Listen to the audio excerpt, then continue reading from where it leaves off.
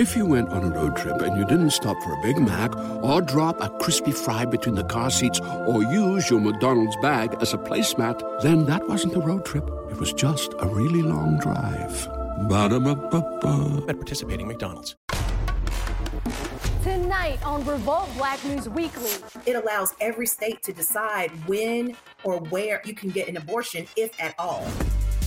Will Roe versus Wade be overturned? How a leaked draft of the Supreme Court judgment could impact all women, and Black women especially. We don't recognize that to be an actual illness in the body. And as we recognize the life-changing issue of mental health awareness, our candid cross-generational conversation about getting real and removing the stigmas. That's what's up, and it's gonna be a great night. And the countdown to the Billboard Music Awards, the chairman takes the reins and spreads love as the king of culture speaks up on all this canceling business. I am uncanceling the canceled. So who's getting the Diddy pass? Plus, Queen Mary and friends come out in full female force to strengthen Black women. It's great women in a room, sharing, just giving each other hugs, giving each other love. All that and more as... The Black News Revolution starts now.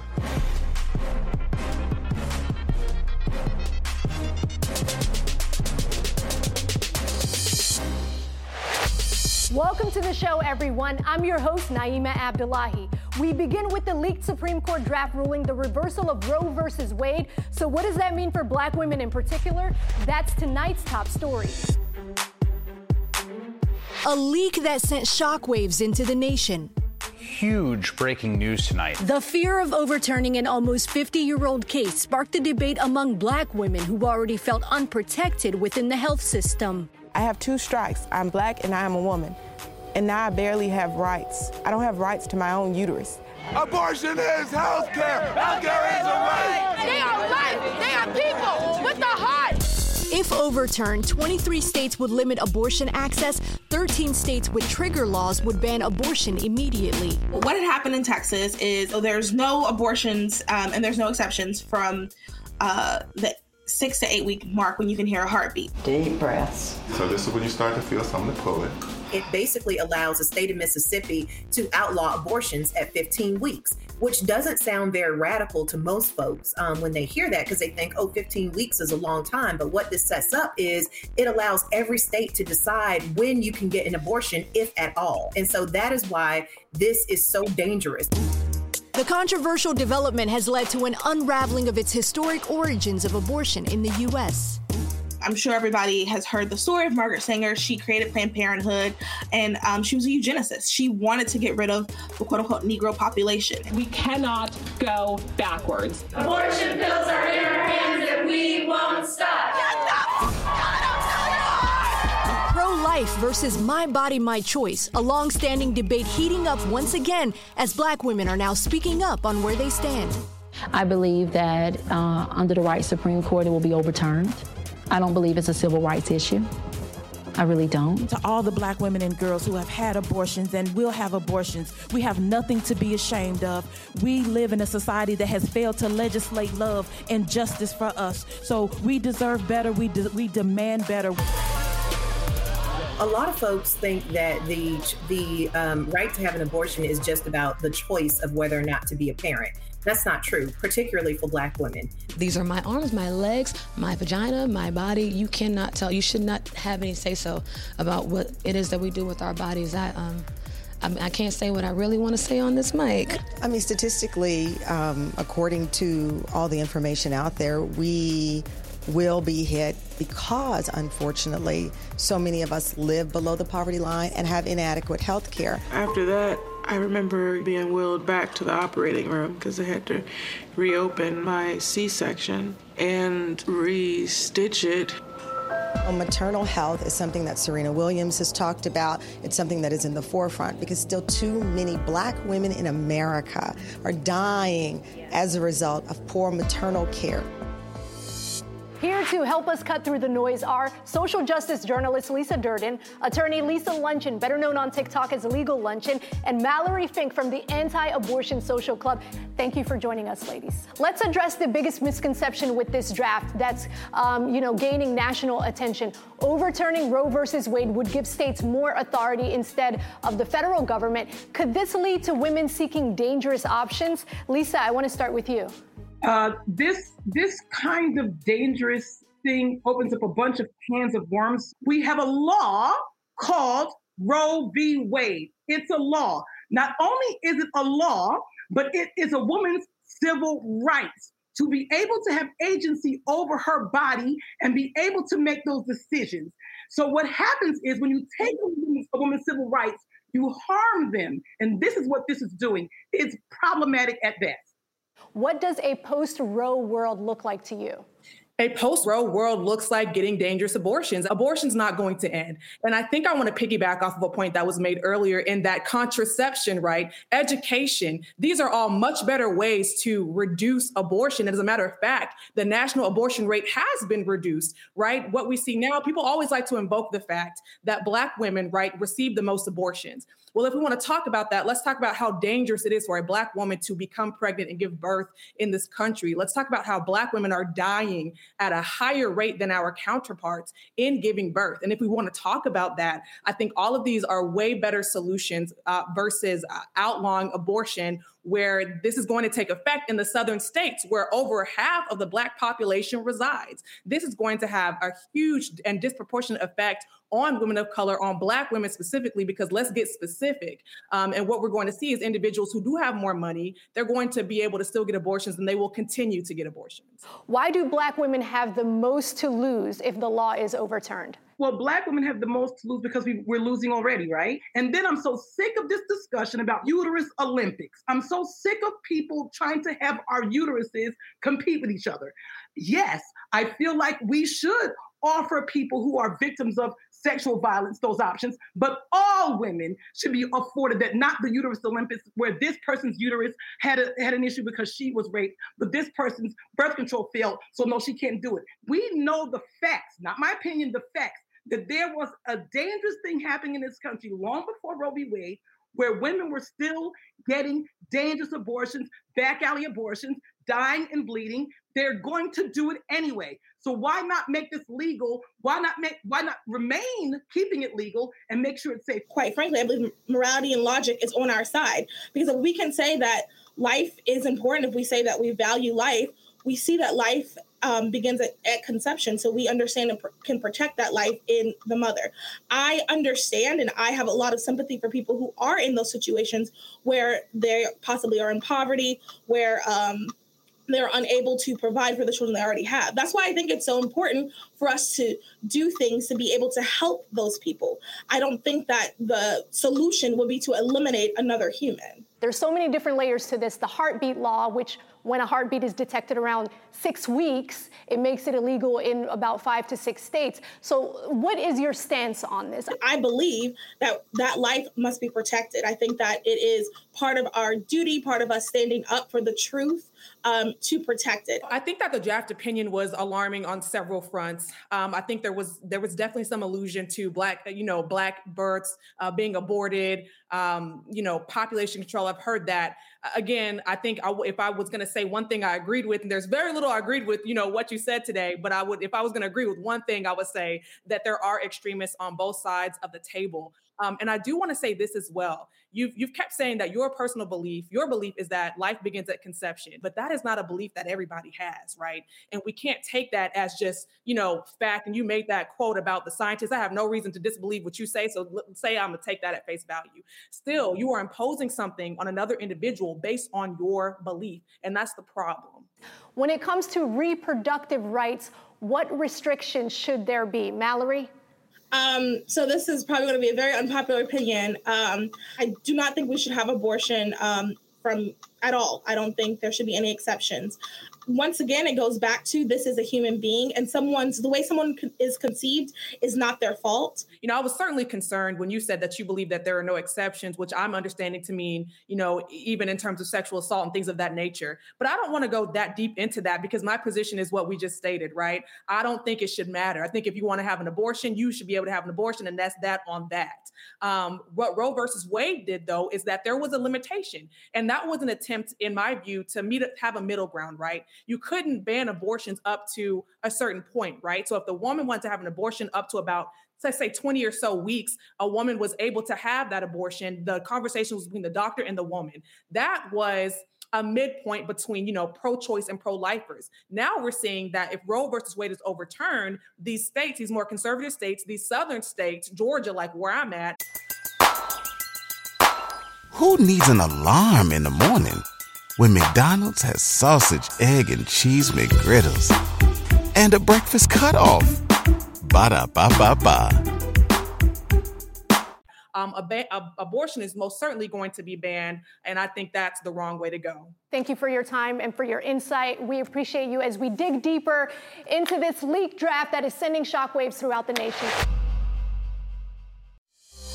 Girl, let me show you how much I love you. With my lips on your own, let my hips to the top.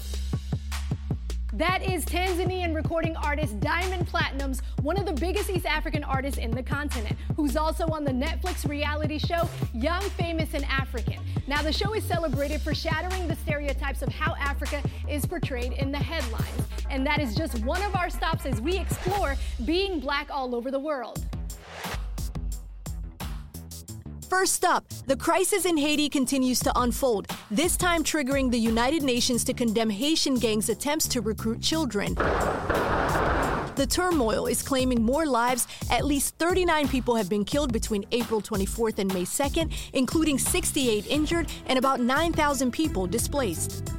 I have seen many things, people dying and people walking around with heavy weapons. There's no one who can say anything.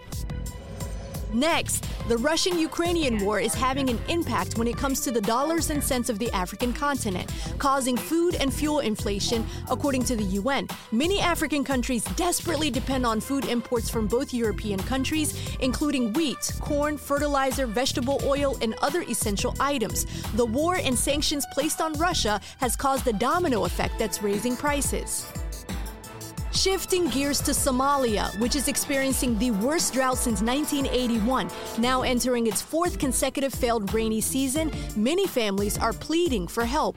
The situation around here is extremely difficult. People are hungry and in poor health.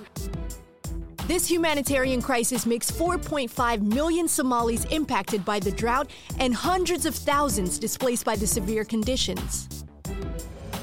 And statewide, the plea deal for Derek Chauvin, the former Minneapolis police officer charged in the murder of George Floyd, has now been accepted by the judge overseeing the federal civil rights case. He could have faced a life sentence without the plea deal. At the state level, Chauvin is already serving a 22.5-year sentence for murder. Both sentences will be served at the same time. We'll be right back with more Revolt Black News Weekly. Keep it right here.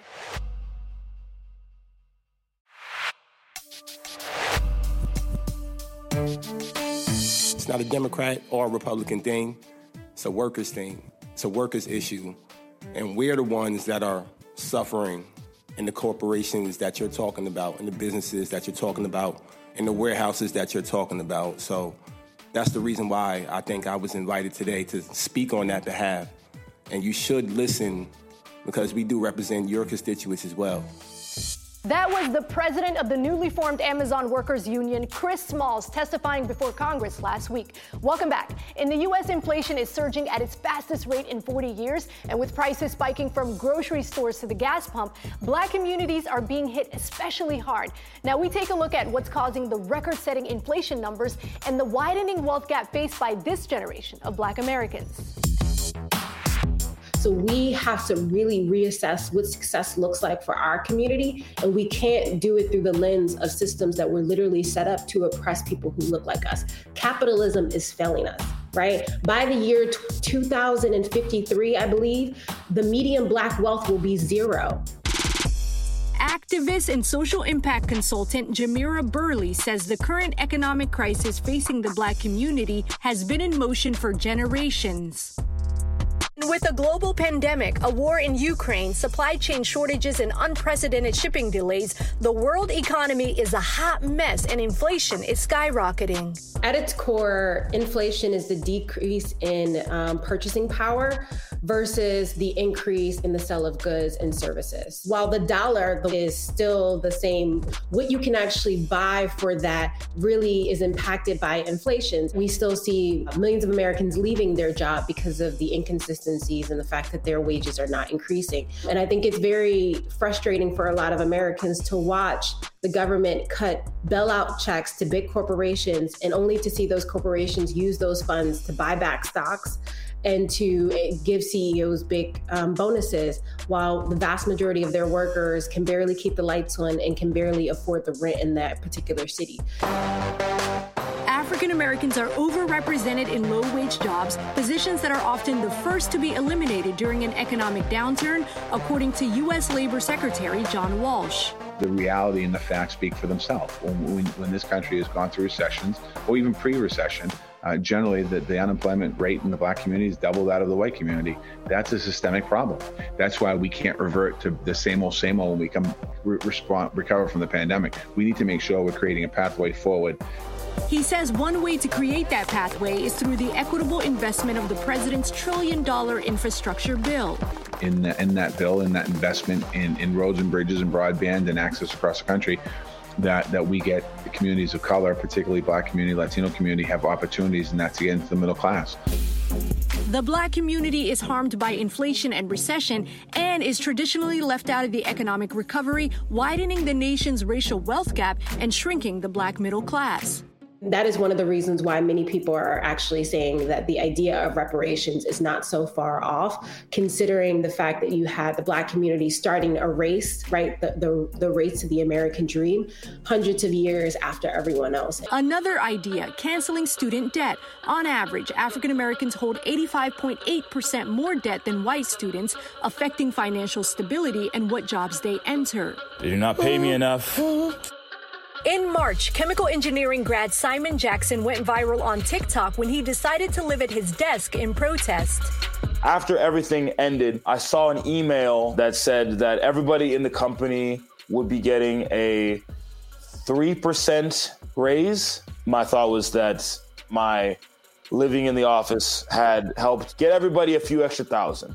And while Jackson's method may be extreme, young Americans are leaving the corporate world in record numbers, questioning the status quo of making ends meet. I think what's really interesting about Generation Z is the idea that they are looking through the issues from a very intersectional lens like never before. But it requires all of us kind of, showing up, doing the work, demanding the change, and not allowing our individual success to be a distraction for what we need to do collectively for the community.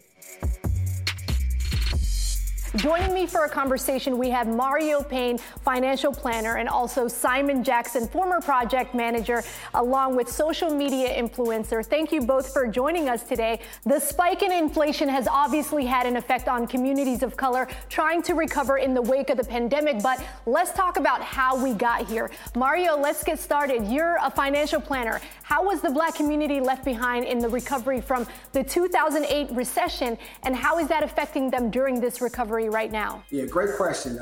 In a negative way, the market has basically almost tripled since the last Great Recession.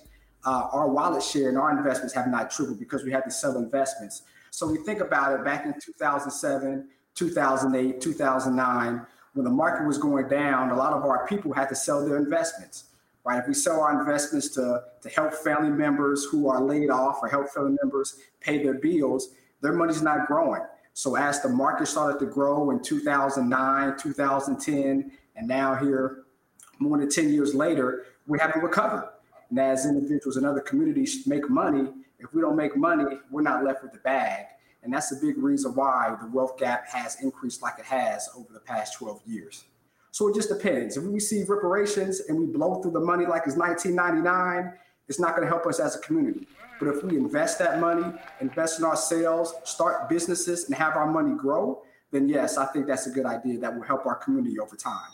Now, I want to talk about how the economy today is affecting young Americans. Simon, you went viral on TikTok. It was everywhere when you moved into your office building in protest because your salary wasn't enough to cover the cost of rent. Why not just move back in with your parents or family members? Why was that your first option? My parents and family live in West Virginia, and my job was in Seattle. So I had to relocate to even get a job. The first thing was I was already not really being able to afford where I was at in Seattle. Rent is around $2,000 per month. In addition, for me though, I also had student loans that had been deferred for most of 2020, but had started to come back in, and they wanted me to start making payments. So there was like $1,500 on top of the $2,000, which leaves $500 for just living. Now, you asked for a raise and your employer said no. So moving into the office was your solution. What responsibilities do you think employers have to help support young people just entering the job market? I think continuing the conversation around their compensation. Everybody loves McDonald's fries. So yes, you accused your mom of stealing some of your fries on the way home. But the bag did feel a little light. Ba-da-ba-ba-ba. I do understand that a lot of employers are taking a bit of a risk on the front end with a person who doesn't have a background or doesn't have the at least a evidence based of their skill set. So they are taking a bit of a risk, but keeping the conversation going and giving merit increases as they continue to do the job, and as their quality of the job continues to increase, so should their pay. What I see is that employers get in and start paying people a lower amount, and then just keep paying people a lower amount, regardless of the quality of work or how much work people continue to do. And I don't think that's what I don't like. That's what I saw with myself. Now, aside from policies, what are things everyday Black families and businesses can do to offset inflation and counter the wealth gap? Number one, spending. Number two, more income. Think about it right now. 64% of all Americans live paycheck to paycheck. In our community, 73%. That's 3 out of 4 households in our community that live paycheck to paycheck. So if our 9 to 5 is not working, it's not enough to pay bills, maybe we drive for Uber. Maybe we drive for Lyft. Maybe we do Uber Eats. Maybe we start an online business. Maybe we become a TikToker, right? And monetize that way. So if you can't reduce your spending, I would strongly recommend that we get some type of gig that helps us pay bills, because with inflation, it's going to happen. It's happening now. Nothing we can do about it. Thank you, Mario and Simon, for chiming in on this discussion. Inflation looks like it's here to stay. This is record numbers that we're seeing in the last 40 years.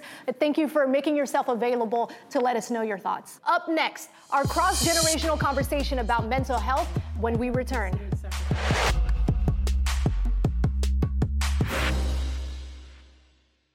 As a Black woman, yes, it's almost as if you are not allowed to have any kind of reactions, emotions, nothing. Who told us we need to carry all that stuff? I think it's generational, and I think it's cultural.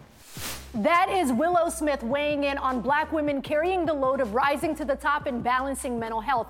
Now, for many people, talking about mental health issues is seen as a taboo, while on the other hand, a new generation is about the more you talk, the more you know. That said, we pulled a panel to talk about how much is too much when it comes to the mental health discussion. And here with us today, we have Gen X blogger Khadijah Morse, millennial actor Anna Maria Doris, doctor of psychology and therapist Dr. Spirit, and our very own Kennedy Rue. Ladies, thank you so much for joining us. So let's get right into it and let's unpack this. What is depression and what can it look like? I want to start with you, Dr. Spirit. Well, depression in its clinical form is a mental health diagnosis that is basically related to how we feel. And I often tell people sometimes it's confused with anxiety or some other mental health issues, but it's really about guilt, shame, sadness, reflection on things that have already happened. And it really makes it difficult for us to show up and to function in our lives in a way where we can actually feel joy, where we can feel happiness, and sometimes where we can even feel it all. What are some of the major differences in how older generations acknowledge depression than younger generations? I want to start with you first, Kennedy. In our community, mental health has become has always been a very taboo conversation. I know talking to older generations about depression, I often get the response, just pray about it, just meditate on it, and it'll work itself out. I think that there's often been a dismissal that it is a real, like Dr. Spirit said, mental condition, almost a state of being in your mind, and that you can't necessarily pray it away or just meditate it away. Sometimes there has to actually be some medical or therapeutic intervention. First of all, as a Black woman in my 50s, it is not uncommon that we think we have to power through everything. It's hard for us to acknowledge that depression could actually be something that has to be dealt with and that we can't just power our way through it.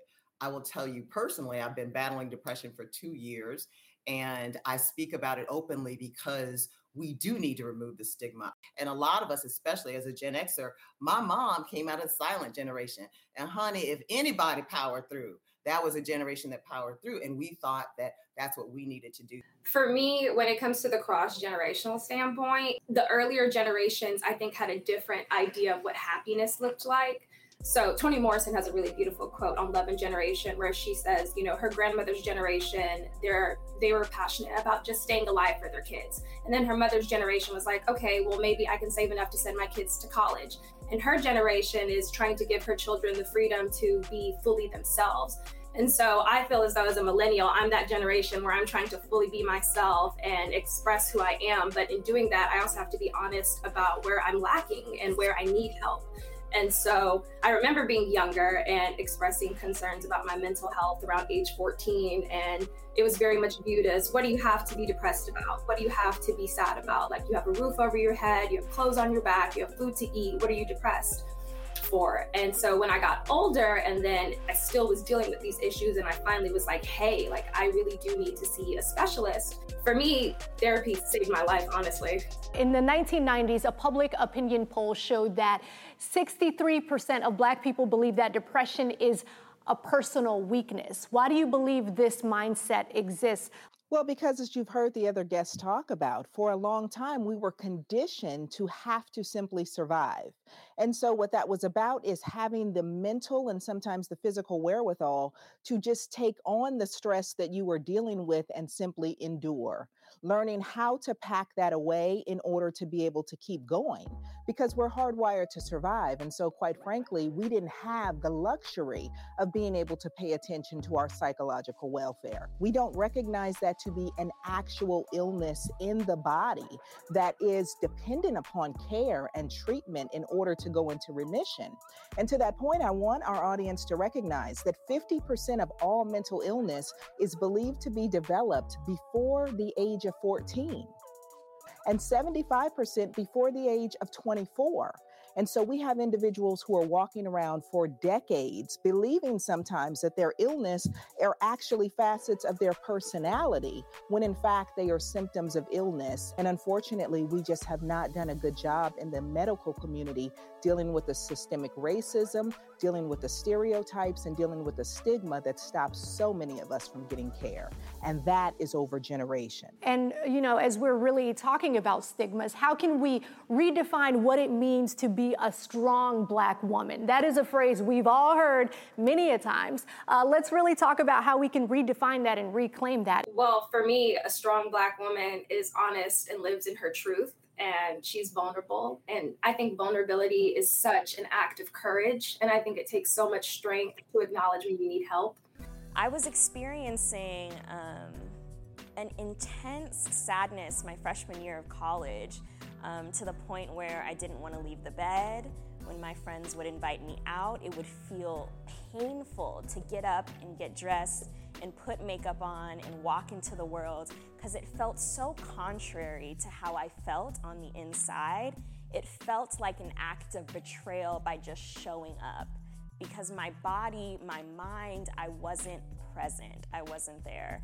I was experiencing that, and then I later realized, after I'd gotten a diagnosis, that it was bipolar disorder, but I was experiencing the depression, but also the mania, which is characterized by insomnia, staying up really late, being impulsive, making rash decisions, and finally getting a diagnosis, which was bipolar disorder. I realized that I could then seek treatment and that there was a way out. Because now I know this is an illness that I'm going to have to contend with for the rest of my life.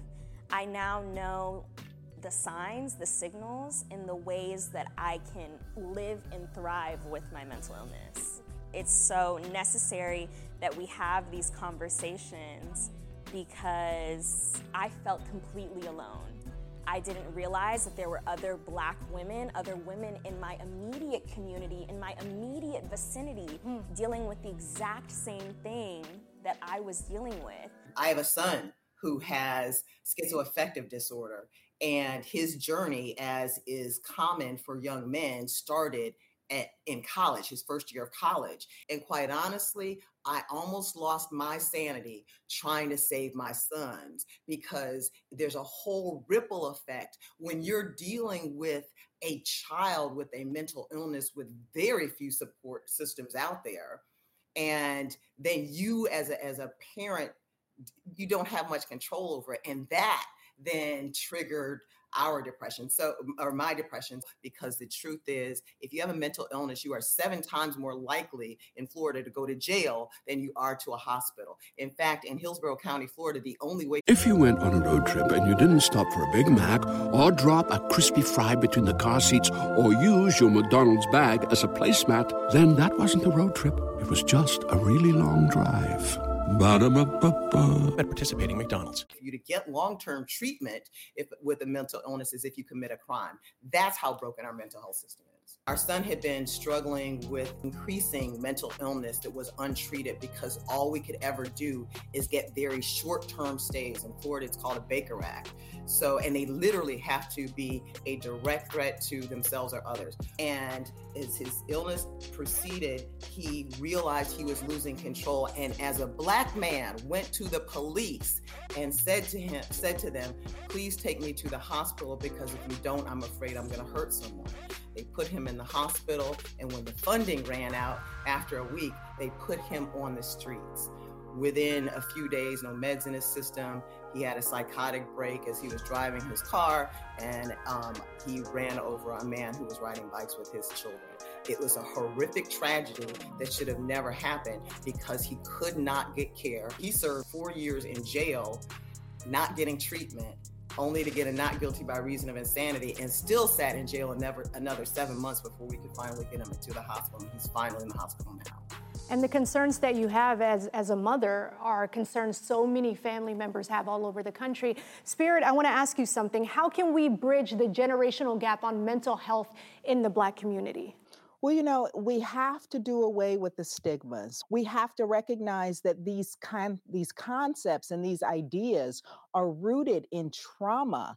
And what we really have to begin to do in the Black community is recognize our whole health, our whole bodies, and realize that our mental wealth, our mental wellness is a function of our brain, which is part of our physical wellness. And so in the same way that we are attending to every other part of our body, we need to tend to the wellness of our brains. We have to do better first with ourselves and then with our community, because this trauma is killing us. It looks like personality, it looks like family dysfunction, it looks like culture, and we never recognize it for the trauma and the illness that it is, and we need to do better. Dr. Spirit, Khadijah Morse, Anna Maria, and also Kennedy Rue. Thank you, ladies, for painting a picture of something we've been going through on so many different generations. Thank you all for joining us and for your insight. Up next, the Billboard Awards gets a touch of love. We're one-on-one with P. Diddy as he gears up to steal the show. Kennedy has the wrap-up in the entertainment remix when we come back. All we cared about was buying clothes. Like, we was young, man. Who was directing those visuals? Me. You were? All of them? See, that's what I'm saying. You looking at a renaissance, man. Jesus. We visionary, so. That is ASAP Rocky, keeping it real with the guys on an all-new episode of Drink Champs. Welcome back. Time to get caught up on the latest in entertainment. Kennedy, what you got for us? Well, Naima, what an amazing week of Black girl empowerment brought right here in the A by Mary J. Blige and the Pepsi-powered Strength of a Woman Festival. But first, we're jump-starting things with our chairman, Mr. Combs, shaking things up and revolutionizing this year's Billboard Music Awards in tonight's Entertainment Remix. That's what's up, and it's gonna be a great night. You have the biggest in country music, the biggest in rap, and they coming to the stage, and they coming back. Our chairman, the one and only Sean John Combs, is spreading nothing but love at the Billboard Music Awards, which he's executive producing and hosting. This is the big exclusive I'm gonna give you, is love is about forgiveness. This being a night of love, I am uncanceling the canceled. Yep, the boss has spoken. It's time to uncancel the canceled. I think it's very wrong for people to cancel people.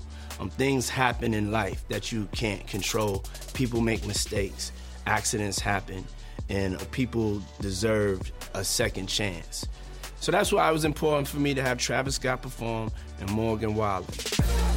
Travis took a big hit after the Astroworld Music Festival in Houston, Texas, in which 10 people died last November. Wallen takes to the stage at a major award show since he was caught on camera using a racial slur.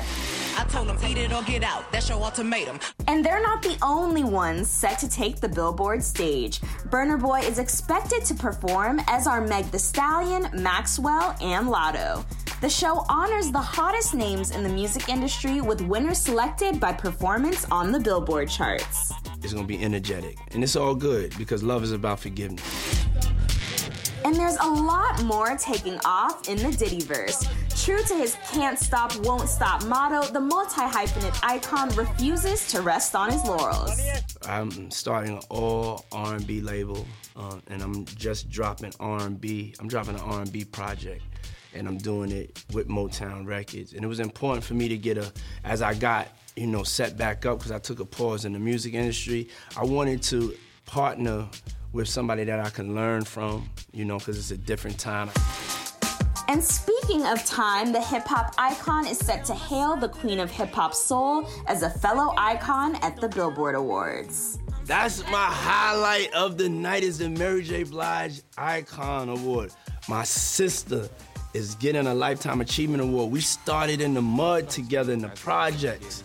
Her singing, me picking her up. And now I'm exec producing and hosting the awards, and she's performing and getting a Lifetime Achievement Icon Award. Man, God is so good. How does it feel to receive that award from someone you consider family? It feels amazing. It's a moment where I believe I deserve. I worked very hard all my life from day one, and I'm getting it from my brother and my partner who helped me to open this lane for so many artists, that are doing exactly the same thing that I was doing and I started doing. I'm still doing. That lane is continuously open because of what me and Puff built, and I'm getting it from him.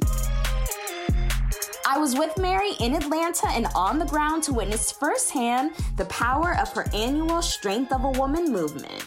I was just singing for my life, stomping around, doing the real love dance. There's something about Mary and the way she inspires Black women to live their best life. I know I'm the epitome of the strength of a woman because, I've been through hell, period. And I'm back and I'm living and I'm thriving and I'm not just surviving. And I understand how to navigate all these storms now. And one more note to the remix. Shout out to the ladies of Four Colored Girls who landed 7 Tony Award nominations. We'll have their reaction. Meantime, I'm on my way to Vegas for the big show. Kennedy, can't wait for your recap of the event. Thank you so much. Up next, our Revolutionary of the Week when we return. Welcome back. Before we go, we want to shine a light on the disruptor for change. And our Revolutionary of the Week. Vitable is an on-demand urgent care service. We essentially send a board-certified nurse practitioner to you in an hour or less, or at the time of your appointment. And at the core of what we're trying to accomplish is really deliver personalized acute care at an affordable price. That is the goal for Joseph Kitanga, the immigrant who came to the U.S. from Kenya at the age of 13 and watched his parents bootstrap a home health care small business. He dropped out of college and found Vitable Health, which gives workers a primary care-based health insurance plan with no copays or deductibles. I believe Vitable does two things really well. We save parents both time and money. So we're super convenient. And at the core of what we're trying to accomplish is really deliver personalized acute care at an affordable price. So scheduling a visit is fairly simple. You just go on our website, you tell us what's wrong, when you'd like the appointment to be, and whether it's for now or later, we'll schedule it and our nurse practitioner will show up at your door. To date, the company has raised millions of dollars from investors looking to disrupt the healthcare industry in the city of brotherly love, while inspiring other healthcare companies across the country. We come to you when you need us, so making healthcare more accessible. The one-time Penn State University student says he decided to drop out after winning $10,000 from a college pitch competition, which he says was monumental for his company's launch. Now, with a large leap, his company could potentially provide acute and preventative coverage to 40 million uninsured and 38 million underinsured Americans. About 70% of ER visits are unnecessary. People go to the ER for strep infections or minor sprains, and all those things we could be taken care of in their home. Listed on Forbes' 30 Under 30 list of 2022, Kitanga is more about making an impact, not only in his Philadelphia area community, but inspiring other cities across the country and around the world. Job well done and congratulations. That does it for us. We'll see you next time. Have a good one.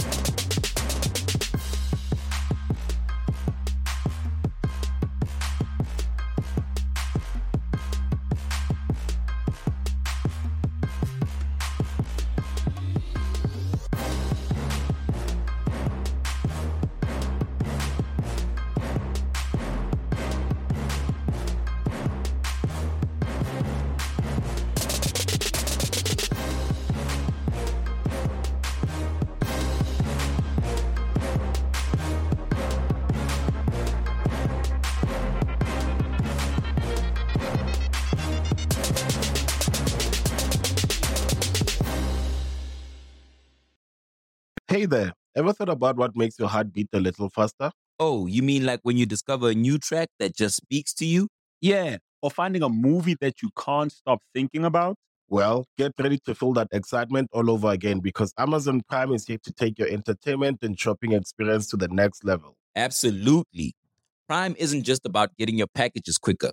It's about diving into a world of endless possibilities, from the latest releases to exclusive content you won't find anywhere else. And don't even get me started on the music. Prime offers concert specials that will transport you right to the front row. It's like being at the hottest gigs without leaving your living room. I use Prime to tap in with some of my favorite artists' live shows from any and every genre of music. Trust me, Prime is a game changer. It's like having a personalized superstore and entertainment hub right at your fingertips. So why wait? Head over to amazon.com/Prime and start experiencing entertainment like never before.